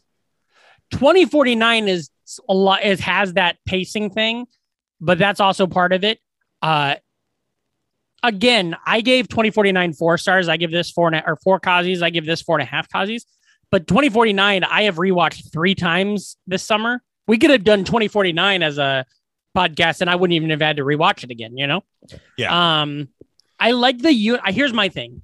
It's partly why I liked Akira. So I enjoyed Akira. That's why I went and watched this for the first time. Was because I was like, I want to live in that universe. I love the world they've created. Mm-hmm. And it is the same world as Alien. The Alien. It's in the same universe as Alien. Also in the same universe as Soldier, the movie Soldier. Also the same universe as Legend. Is that true? Well, I don't know. They threw a fucking unicorn in there as Ridley Scott. You're right. So same universe as The Last Unicorn. So it's 2019, which is also interesting. This movie starts in 2019, November. Yeah. Same time COVID really kicked up. Mm-hmm. Makes you think. 2019 and Rick Deckard, that's Harrison Ford's character. Who may or may not be a replicant. We don't know. Who's to say? It's not for us to say. I do know if he is, the movie sucks shit. And if he isn't, that's good. And now I think I know for a fact, but I don't. It's one I saw some review of it. Mm-hmm. I enjoyed that said it doesn't matter, that you shouldn't give a shit. Is he a replicant or is he a human? The answer is yes, because that's the whole point of it all. Is that the replicants, by having feelings and stuff like that, he's sure getting his fucking ass kicked though. If he's a replicant, he's a shitty replicant. Well, they make him, they do that. We don't know his rating. We know everybody else's rating. Roy's an A body type and an A mental type, My favorite, that speech Roy has at the end. At the very, sure, you want to just skip ahead to the very last scene of the movie? When he's like, would you know my name? Yeah. If I saw you in heaven. Yeah, there are no tears in the rain in heaven. He says, I've seen things you people wouldn't believe. Yeah. Attack ships on fire off the shoulder of Orion. I watched sea beams glitter in the dark near the Tannhauser Gate. All those moments will be lost in time, like tears in the rain. Time to die. It's the very end of the movie. It is. Tannhauser Gate is referenced in WandaVision. The theater that they go to is called the Tannhauser Gate, and it's referenced in a lot of various stuff, actually. The Battle of Tannhauser Gate is a battle in the movie Soldier. So this movie takes place in 2007. The soldier in Soldier was born in 97. He's like a replicant 4 or whatever a Nexus 4, and the baddie Rutger Hauer is a Nexus 6. If that makes sense for you. Yeah. And then he's off. Than 6. Yeah. So he goes off and fights. If you've never seen Soldier, I watched it. It was the first movie I made out through the whole movie with a girl in middle school. Mm-hmm. But I rewatched it. Girl, you look at Kurt Russell, and then you get your shit going. I rewatched Soldier like a month ago and really enjoyed it. It was directed by the same person who wrote this movie. Now I don't know. My favorite part of the movie, is Deckard. He's eating some noodles, hanging out. I don't like noodles, and those noodles look good. Yeah. You don't like macaroni and cheese? Yeah, I do. I don't think I would like the noodles. I don't think I would like the noodles that he's eating. Okay. All right. Well, anyways, like street noodles, I would never order, but I think they look delicious the way he eats them. Edward James almost shows up, lets him know he's got to come out of retirement. And he talks. Edward James almost has that. It's called like city speak. They made up like a fake language that's like Chinese, Spanish, and American all mixed together because that's what people would speak then. Edward James almost has a pretty pocked up face. If you ask me. He does. I love him. He's in Battlestar. He's the Adema, the captain in Battlestar. I only know he's got a fucked up face because, and this is where I mostly know Edward James Olmos from, is a throwaway joke in the first Halloween episode of South Park. Oh, really? They make fun of him in there? Yeah. The first episode where the zombies break out and Kenny becomes a zombie. Oh, weird. He wins the Halloween costume contest for dressing up as Edward James Olmos. That's fun. I really like Edward James Olmos. And I love him in this. He's in the season of Dexter where I fell off. Oh, I've never watched Dexter. We talked him about and Colin Hanks. We talked about maybe watching it. I love Colin Hanks. He's great. Chet Hayes' brother. Yup. So Emmett Walsh is in it. Emmett Walsh plays Bryant, who's like his super. I love the conversation. Yeah. Between him and fucking Deckard, where he's explaining to Deckard, the Blade Runner, what a replicant is. Yeah. Because he would know that already. Yeah. Right. Yeah. And it's like, oh, well, thank you. I don't know anything about Blade Runners, or replicants. But, I think he's more explaining the Nexus 6 and where that fits in. Because he's done Blade Runners before, but the replicants were different before. These ones are like, the interesting things about these the Nexus 6s is they only had a 4-year lifespan. So technically, now I might be crazy, but they could have just done fucking nothing. Yeah. And like by Christmas the next year, they would have all been dead. Because Rutger Hauer dies naturally, and they were all born within like 3.5 years ago. Yeah. Apparently, I just got to watch this movie. From what I've read, I got to watch this movie 17 more times, and it'll get a little bit better each time. Well, so we'll just go through the beats then. If you obviously want to just skip ahead to the end. So Deckard is basically, he's retired as a cop. He's out, but they bring him back in. Great fucking duster. Great duster. Great hair. Looks really good in this. Also, the fucking poster / box art. Oh, yeah, totally. Blade Runner. I mean, like I said, it's an objectively great movie. Yeah. And that poster or box art I'd seen a million times too. It's very eye-catching at a Blockbuster. Totally. I'm surprised I didn't watch it earlier. Well, this came out, as we said, this came out the week after E.T. and it got it's got its ass kicked. And so it never it didn't start getting its due till it was like midnight release, and then it became a cult classic. Like it came out in 82. By 85, it was a midnight movie, cult classic.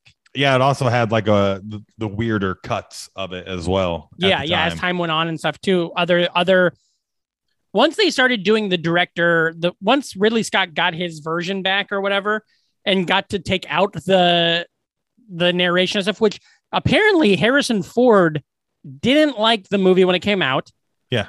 And then apparently he didn't like the movie while he was doing the movie. No, he didn't enjoy doing it, but he didn't like Ridley Scott, and he didn't like the script. Sean Young. Oh yeah, well he didn't.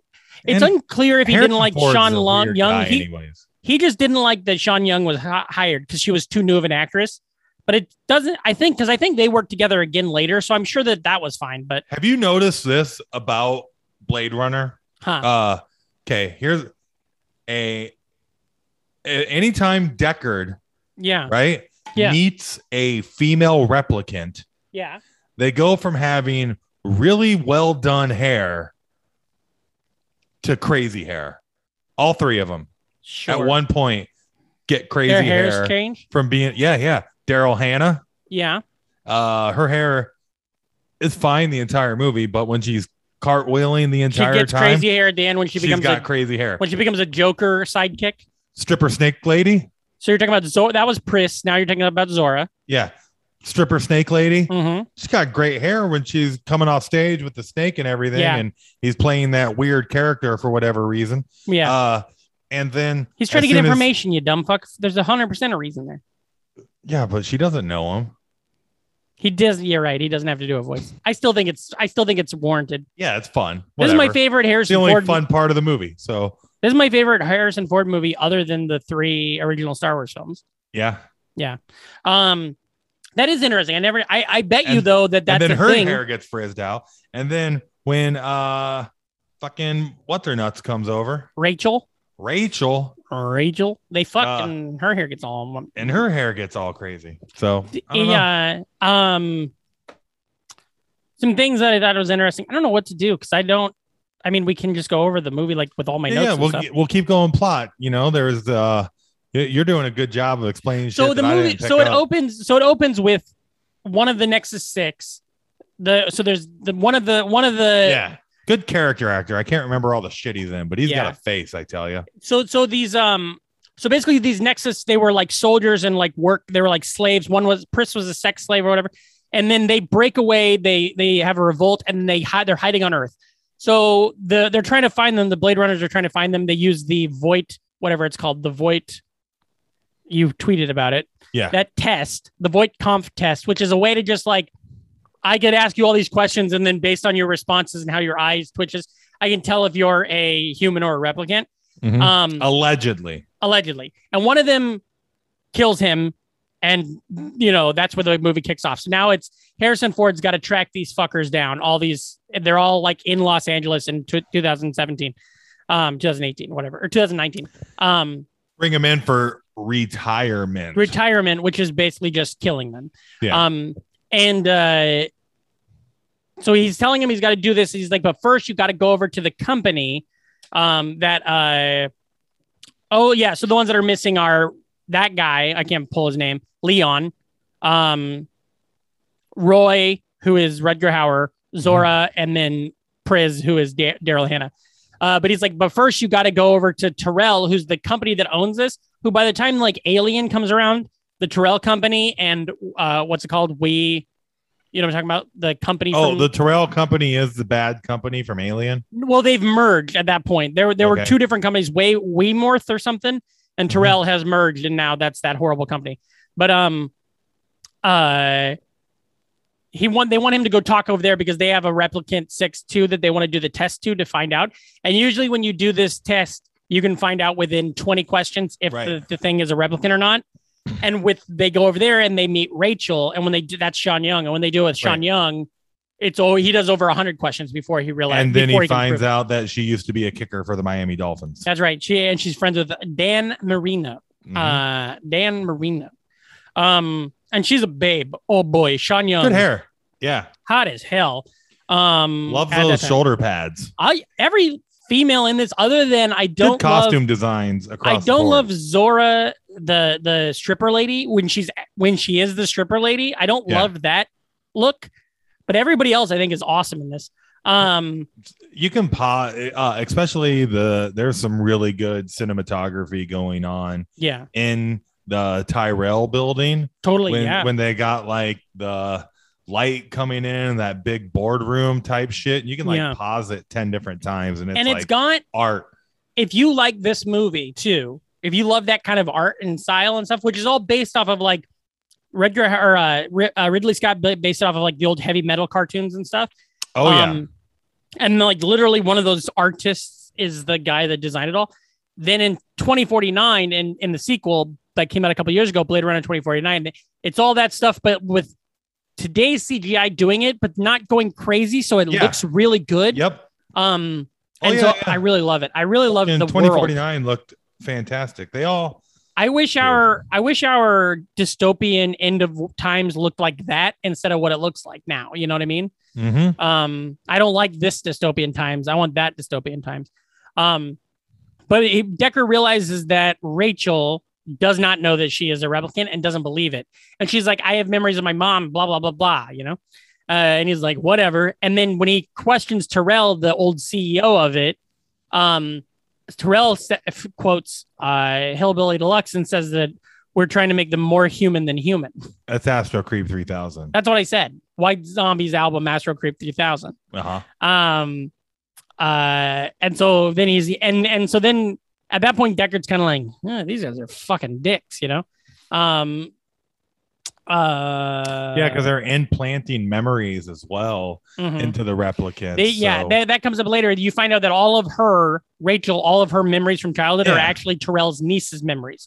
Now, the reason I want to like this movie is the themes on what it means to be human and stuff too. That's why it doesn't matter if Deckard is a human or not, because all of them by having. And I think the second movie deals with this way more in depth, but Rachel is a replicant, but she and Rutger Hauer's character, once they became sentient, they were human. It doesn't matter. They should have had the same rights as everyone else. And I think that's kind of the point that is, and that's what the whole Rain speech is about. Yeah. You know, there's a part where, so he's trying to track these people down. So he goes to Leon's hotel room and he finds a snake thing. And then that's like an adventure thing.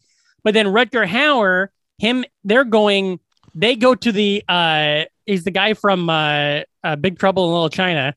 They go to the scientist who creates the eyes for the replicants. And he's working like in a freezer room. And they go there and Rutger Hauer has a great line where he says, he's like, if you could only see what I've seen with your eyes. And I love that. And he's trying to find out, because what they want, basically, what the Nexus 6 want is they want to not basically die in a couple months. They want to be human. They want to have a shot. And he's like, I fought. we did our work. We just want to live. And he's fear of death, which is a very human trait. And then Deckard returns to the apartment, and by then Rachel's there. And that's when she's like, I am not a replicant. I have memories. And that's when he tells her that it's these niece's memories. And he does it by being like, when you were 4 years old, you and your brother were in the basement and you dared him to show her your hit to pull down his pants, and he did it, but then you didn't do it.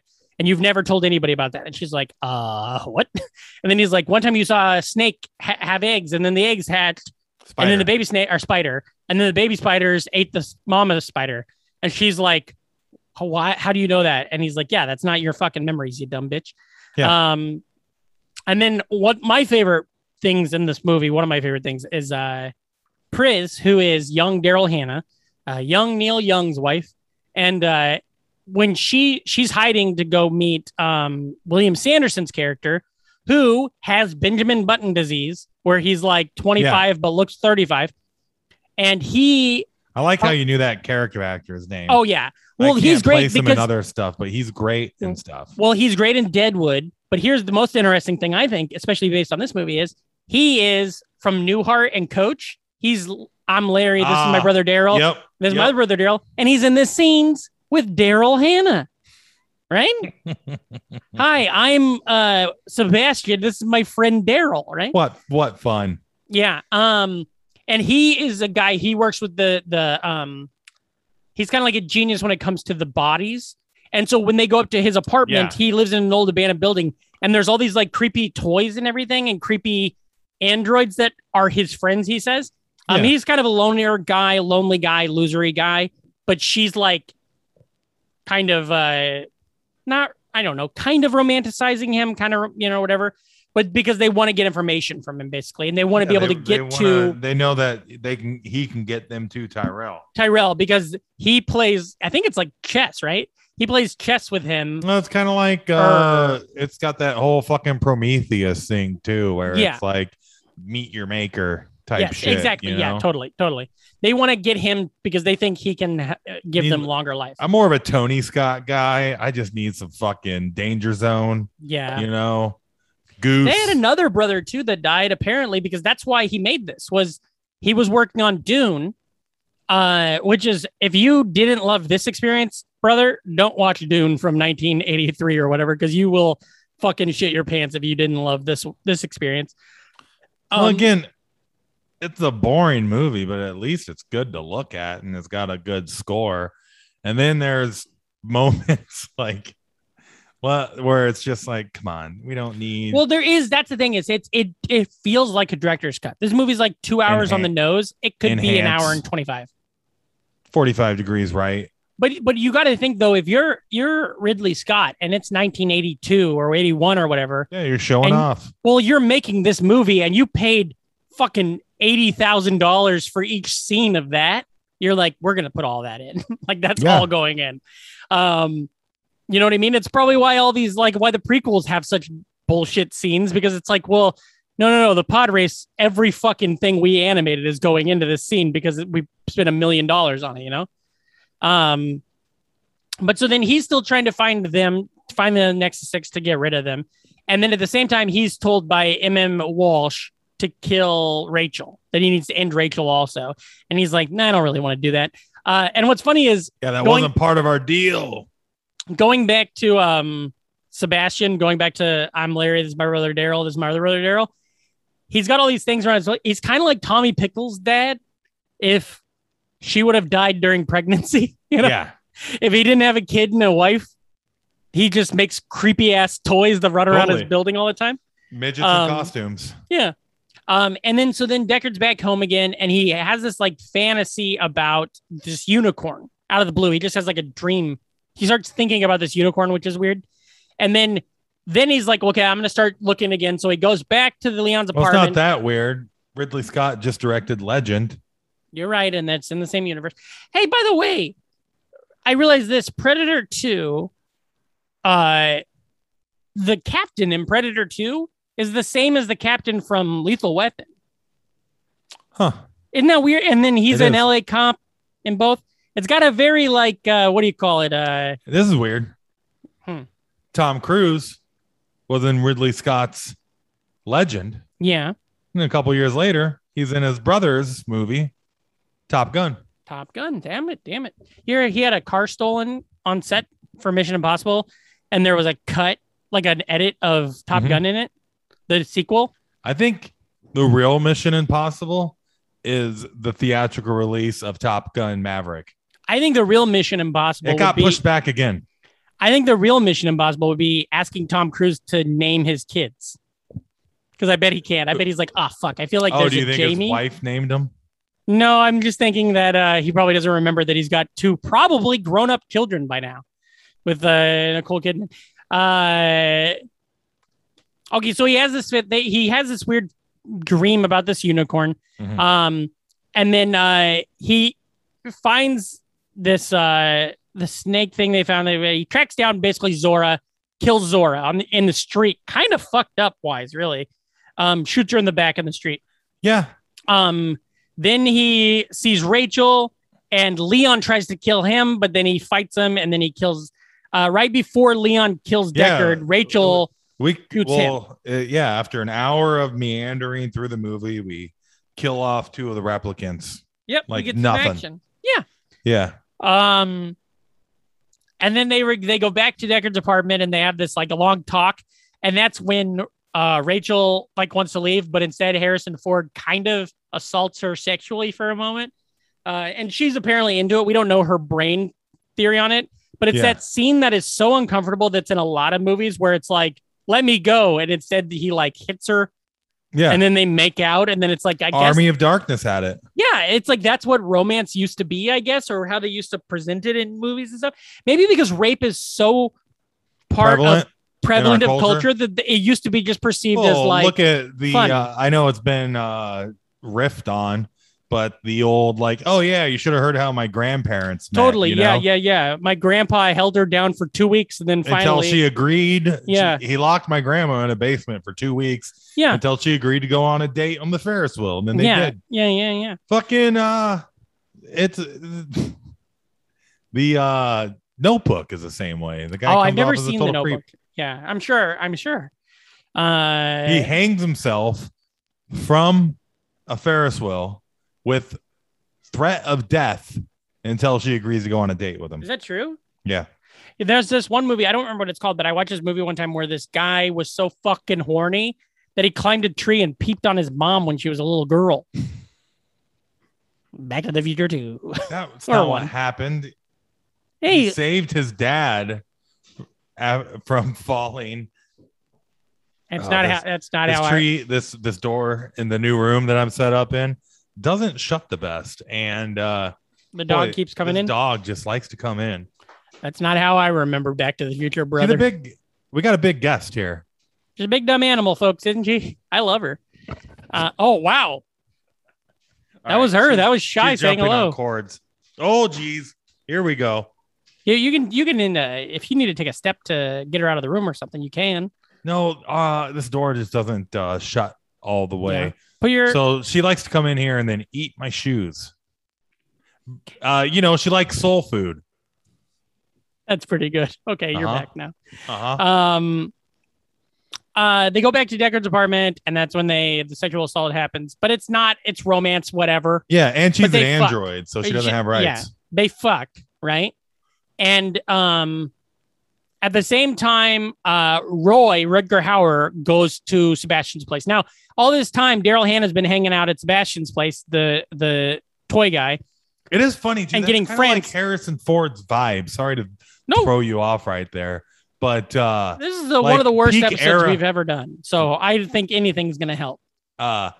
Indiana Jones, he's kind of the same way, where he's like a dick to the women until they fall for him. Yeah. He totally nags Princess Leia. I think this is the first movie I've ever seen Harrison Ford in where he acts. I feel like he's actually acting in this movie. Yeah, here's my imitation of him acting. Okay. No, his face. Yeah. Every time he's getting roughed up, he's like, yeah. Hey, I didn't kill my wife. I don't care. Yeah. I need to watch that movie again. I wonder if that's good. The Fugitive? Yeah. Sure. Do you remember the joke with Scrubs with it?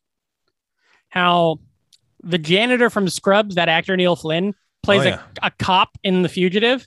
And there's a part where he's on a train and he goes, Kimball! And he tries to shoot him. And then I think he gets killed. And there's an episode of Scrubs where JD's watching The Fugitive and sees that. And he's like, what the fuck? And he goes and shows him. And the janitor's like, you're crazy. I'm not an actor. You're insane. And then at the end of the episode, he yells at him and no one's around except for them two. And in the hallway, the janitor just gets on one knee and goes, Kimball. And then I think this episode's fine. It's perfectly fine. Sure. So what happens is then now Priz, Daryl Hannah's character, has been talking Larry and my cousin Daryl, and this my other brother Daryl or whatever. Mm-hmm. She's been like getting in his ear and like being friends with him, living there for a couple of days. Now all of a sudden Roy, Rutger Hauer's character, who is her boyfriend, shows up and is like, hey, listen, you're going to get us to Terrell so we can talk to him. And so he's like, okay, I guess. Terrell's kind of a dummy too, where it's just like, Oh, so this guy's just showing up in the middle of the night. He's a dipshit. He's a I'll rich, let him in. he's a rich dipshit. He's thing where Good he's like, death scene. Yeah. I really liked watching Tyrell get his fucking skull crushed in by Roy. Yeah. Totally, me too. And then they basically, that's when you find out that for sure they have the 4-year lifespan and that you can't change it. Yeah, and he can't even go to school. And so Roy says that he's done questioning things. And then there goes Terrell. Roy kisses Terrell first, and then kills him, which is kind of like kissing your, it's that thing we talked about Prometheus, whatever, meeting your maker thing. Yep.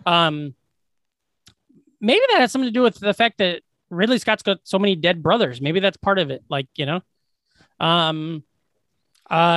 is later told by Bryant that Sebastian's been killed too. The toy maker guy is also dead. Which you is find kind that of a out bummer. Yeah, you didn't need that line because we don't actually see him get killed. Yeah. So you could just think that he got away or whatever. Well, in the Ream cut, Sebastian's fine. Yeah. He's hanging out with his creepy ass toys. I watched on YouTube a couple nights ago. Somebody has edited the prequels into like a 2-hour long movie, and it is fucking dog shit. And it was one of those things where I was like, well, this might be interesting, just somebody's take on it. But it seems like they don't even understand basics of editing or plot at all. Like it takes out all structure. So it just becomes a nightmare by like 30 minutes in. I was like, I can't fucking deal with this, Mm-hmm. Really bad. Like they just took out the shit they didn't like, but then that means you're 40 minutes in and not one thing of plot has happened yet. Yeah. Okay. So here we go. We're back into Blade Runner. They're in the building now. They're in Sebastian's old apartment, which is in this old building that's kind of half dilapidated. Creepy. And Deckard goes there. He tells Rachel to go. He tells Rachel to go hide at his place, basically, and then he goes there to get to stop it. Yeah. And they have this long fight, and he kind of gets his ass kicked by Rutger Hauer a bunch of times. Daryl Hannah first, and she's doing those fucking flips and shit. And Which forgot. kills her. Yeah, it's kind of pointless, but it looks good. It looks good. Daryl Hannah was one of my first big crushes, and I realized I haven't seen Splash in a million years, but I wonder if that holds up. Ron Howard directed picture, Yeah. It's on Disney Plus, but edited because of her butt. Is that true? Yeah, they add fake digital hair to cover her butt. Wait, so that she's got a big hairy ass? Yep. Yeah. That'd be funny. Okay, so then Deckard goes over there. They're fighting. They end up on the roof. They fight from like a bathroom, and it's this long. He's just getting an ass kicked. Yeah, it's great too. It's this long fight, and then one they're of the up on best the scenes roof. in the movie. Something happening the entire time, and it's full of Roy. Yeah, that's all we want. Roy jumps. They go from one roof to the next. Roy jumps. Deckard almost misses it, but catches it. Roy pulls him up, and then that's Roy expiring. He's gonna die.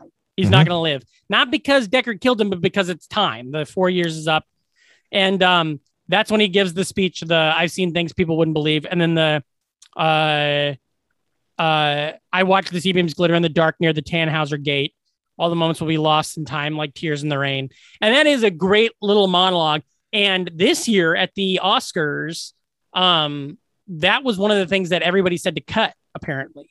Apparently, like producers in the studios were like, you got to cut that. That's shit. And during the Oscars this year, Harrison Ford gave up the Oscar for like best screenplay or something. And he quoted that scene. He says that Rutger Hauer quote. Yeah. And then was like, because improvised. Too, he was like, yeah, exactly. That, allegedly. It's based off of another thing. It's based off of some quote, but Rutger Hauer came with it. Yeah. And Harrison Ford's basically like, studio told us to cut that out. And that's like one of the most iconic things of this movie. Yeah. And it is too. I mean, just the idea that in that moment, Roy also is such a lover of life. Yeah. That he values Deckard's life. Exactly. He's a human. He's a human being at that moment. And that's what I love about this so much is it's like, and that's why like, obviously they're different universes, but if you tried to take the thought philosophy of this, put it in Star Wars, what are they doing to all these droids? Like all these droids are just slaves at all times, It's fucking crazy. Especially if you talk about the droids in Clone Wars.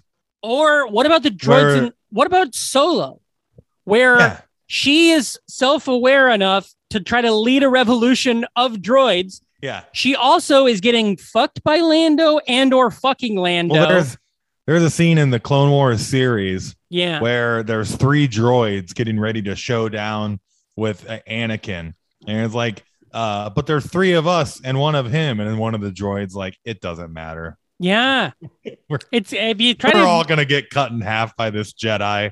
yeah. It's similar to like if you take that logic and move it to Earth, and it's like all these cows were just killing and eating. That's kind of weird, right? Like if you think about it too long. Yeah. Boy. Don't watch pig videos if you like bacon, baby. That's right. They frolic. Yeah. Also, don't watch pig videos. I don't eat bacon, and I still don't need to see what those fuckers are up to. Babe's a good one. Speaking of dead animals, I love John Goodman. Hold on. Squirrels in Des Moines are suicidal. Rest in peace. One of them ran under my tire the other day. I can't avoid them. It's really annoying. I understand. Go ahead. As long as you're not purposely doing it. I mean, sometimes things happen. No, I try. Yeah. It's really hard.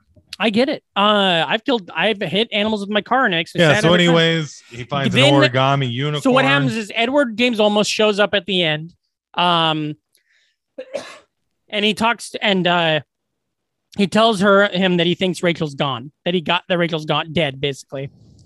And he goes, "It's too bad she won't," or he tells her that Rachel's also going to die. And Edward James almost says that, but then Edward James almost says it's too bad she won't live. But then again, who does? And so it's kind of like, we're all going to fucking die. And there's this whole trend that on first watch, I didn't really see. On second watch, I did, where Deckard starts slowly trying to think, because he's like, are my memories also planted and fake? Am I a replicant? And it's him also falling plays into that. into Last Tuesday theory. So tell me that. Where the universe, you can't unprove the fact that the universe was created last Tuesday. I like that. I've never heard of that, but I like that. Is that from something, a book, a TV show, a movie, or an episode of Vsauce? Okay, I like that a lot. Yeah. Yeah. Deckard goes back to his place and sees Rachel. She's asleep on his bed. They decide to leave together, to just get out. They're going to leave the city. Yeah. They're done. He's not going to be a cop. He wants to get the fuck away from all this stuff. They leave, and as they walk out, on the floor in the entryway of the apartment is a origami unicorn. Mm-hmm. And so that's like, okay, so Edward James almost left him this. Does that mean that Edward James almost knows that his memories are bullshit, just like how he knew her memories were bullshit? Okay. Is it a coincidence? What is it? And then the elevator, they leave. I think they kiss in the elevator, and it ends. Now, in the original cut, they drive off together, and it's like, we get out of the city, and I think maybe it even says something like, I wasn't a replicant, but she was, or whatever the fuck. But I love this ending. I mean, when you watch the sequel, which we don't need, that's a whole other ball of wax, but Harrison Ford is in the Indiana Jones sequels that came out years later. He's in the Star Wars sequels that came out years later, all that stuff, right? Yeah. Harrison Ford in Blade Runner 2049 is brilliant. And again, best acting I've ever seen out of him. And the way this story is dealt with in 2049 is awesome. It's one of those things where it makes this, it's just like Rogue One, makes this movie even better because of the way that they dealt with the story of that. So, and then that's the end of it. That's the end of Blade Runner. But he's not a replicant in 2049, right? I don't want to give anything away. I don't want to say anything because it doesn't really matter. But then also, I know in the book he's not. Yeah, allegedly. But in the book, he also has a Harrison wife. Ford, he never was. Harrison Ford says he wasn't. It's kind of something that built up in the culture, and then Ridley Scott was like, "Oh yeah." Well, it's also, I think and again, I watched a video where a smart person explains this movie, and I loved their take on it. Doesn't matter. That's what we're doing now. Exactly. And also, I just don't, because I've seen 2049 a bunch, but I don't want to I don't want to tip what I think of it because I don't want to give up. I could be completely wrong in the way I'm interpreting certain things, but you're not, because that's how you take in art anyways. And another thing is all of reality go through your own filter. 2049 also deals with from the get-go. You're like, oh, this guy is a replicant. And so the Ryan Gosling character, and it kind of uses the conversation about Blade Runner is plot points in this movie in very interesting ways. Also, I'd say Blade Runner 2049 is other than Fight Club, the only movie I like Jared Leto in. Like the only movie I've ever seen him in that I don't think is dog shit. Mm-hmm. He's pretty good in it because he plays a fucking insane person. And the director, another thing. So this kind of all ties together before we get out. The director of Blade Runner 2049 is Denis Villeneuve, who, because Blade Runner 2049 was so good, he's now directing the Dune movie that comes out in October. Yeah. And that's where it all starts. Was Ridley Scott was directing the Dune movie, turned this movie down. His brother dies. He quits Dune and then makes this movie. So it's kind of like this weird full circle thing. Yeah, it's crazy. Yeah. So that's, I thought all that was really interesting. I agree 100%. It's definitely slow. You can't watch this movie at night, obviously, from that tweet from March where I was trying over and over.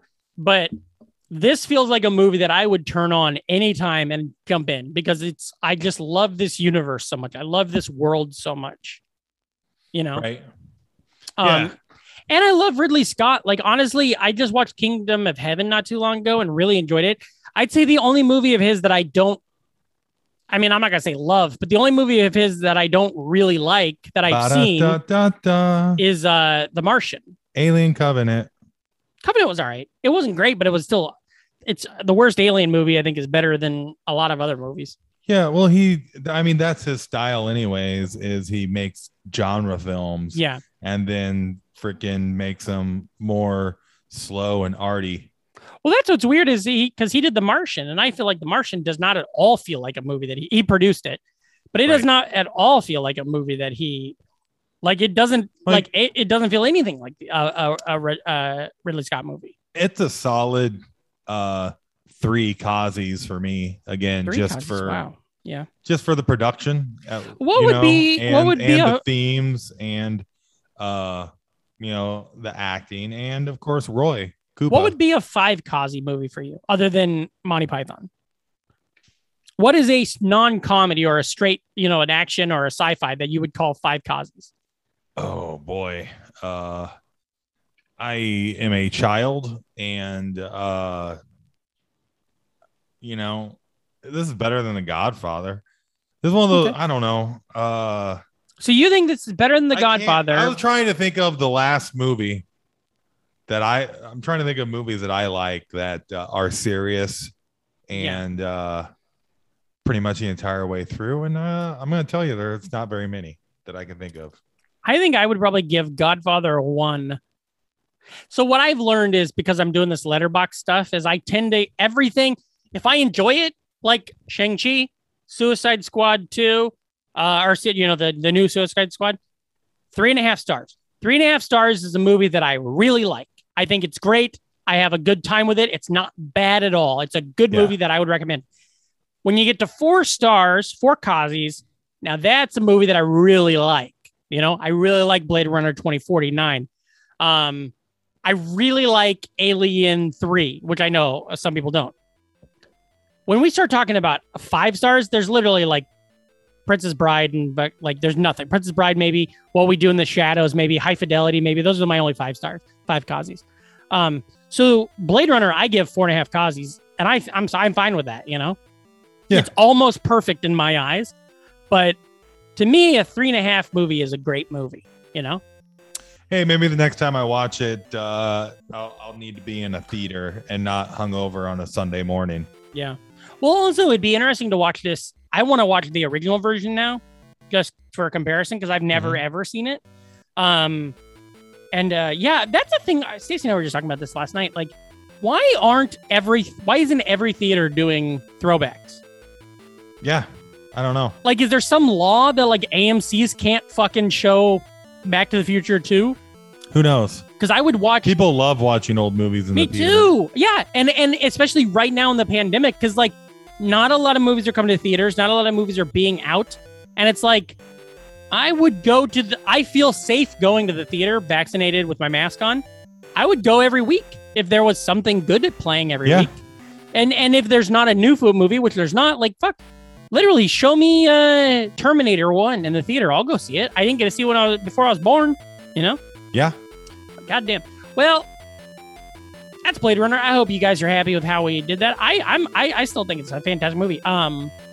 Next week is I think it's an objectively good movie that is objectively boring. You don't want to do Lord of the Rings. 3 weeks of Lord of the Rings movies. Knock them all out.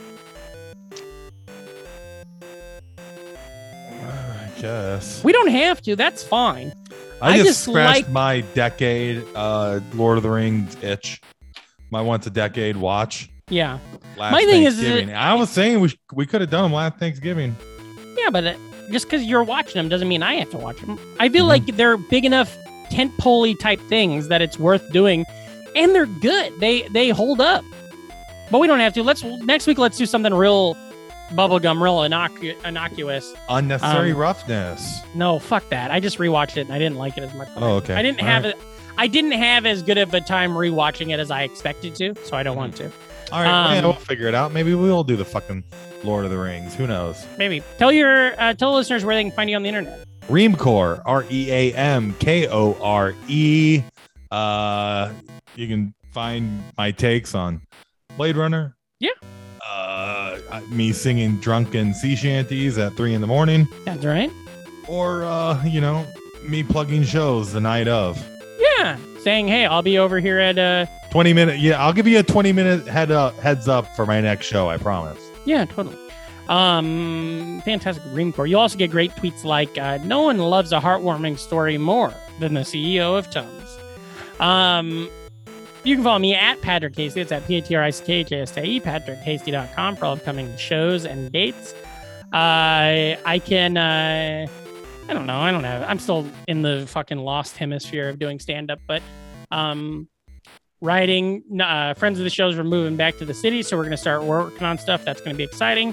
Tell your friends. Get on the Patreon. If you just upped your month, that's awesome. If you just joined, that's even better. If you're thinking about joining, please, shit or get off the pot, bud. You know what I mean? We need this money. I just got Reem a new mic stand that he's going to be having this week. Piece by piece, it's coming in like Think Fang Foom on the Marvel Legends toy line. Just like also, speaking of toys, bud, sorry to bury the lead. Don't tell me. A lot of new Ghostbuster shit out right now at Target. They had all 4 original Ghostbusters. Yeah. On toys, so Ray, Peter, the great, and an Ecto 1 there. Is that for the new movie? Yeah, the new movie. They just pushed it back. The toys were for the old. Of course they did. That's fantastic. I haven't been in a Target for a while, but I've been looking at toys like fucking crazy. As a recent homeowner, I live at Target. I fucked up. I was gonna buy during the podcast a couple weeks ago. I thought I bought the Ash Super 7 toy, and then I was like, "When's that coming?" And I go look at my email. I never bought it. It's just been sitting in my fucking cart on the Super 7 website for 2 weeks. Fucking way she goes. Yeah, but get on the Patreon, tell your friends, be cool, never die, and as always, remember, if you're not an NFer, you're an MFer. So get the fuck out of here.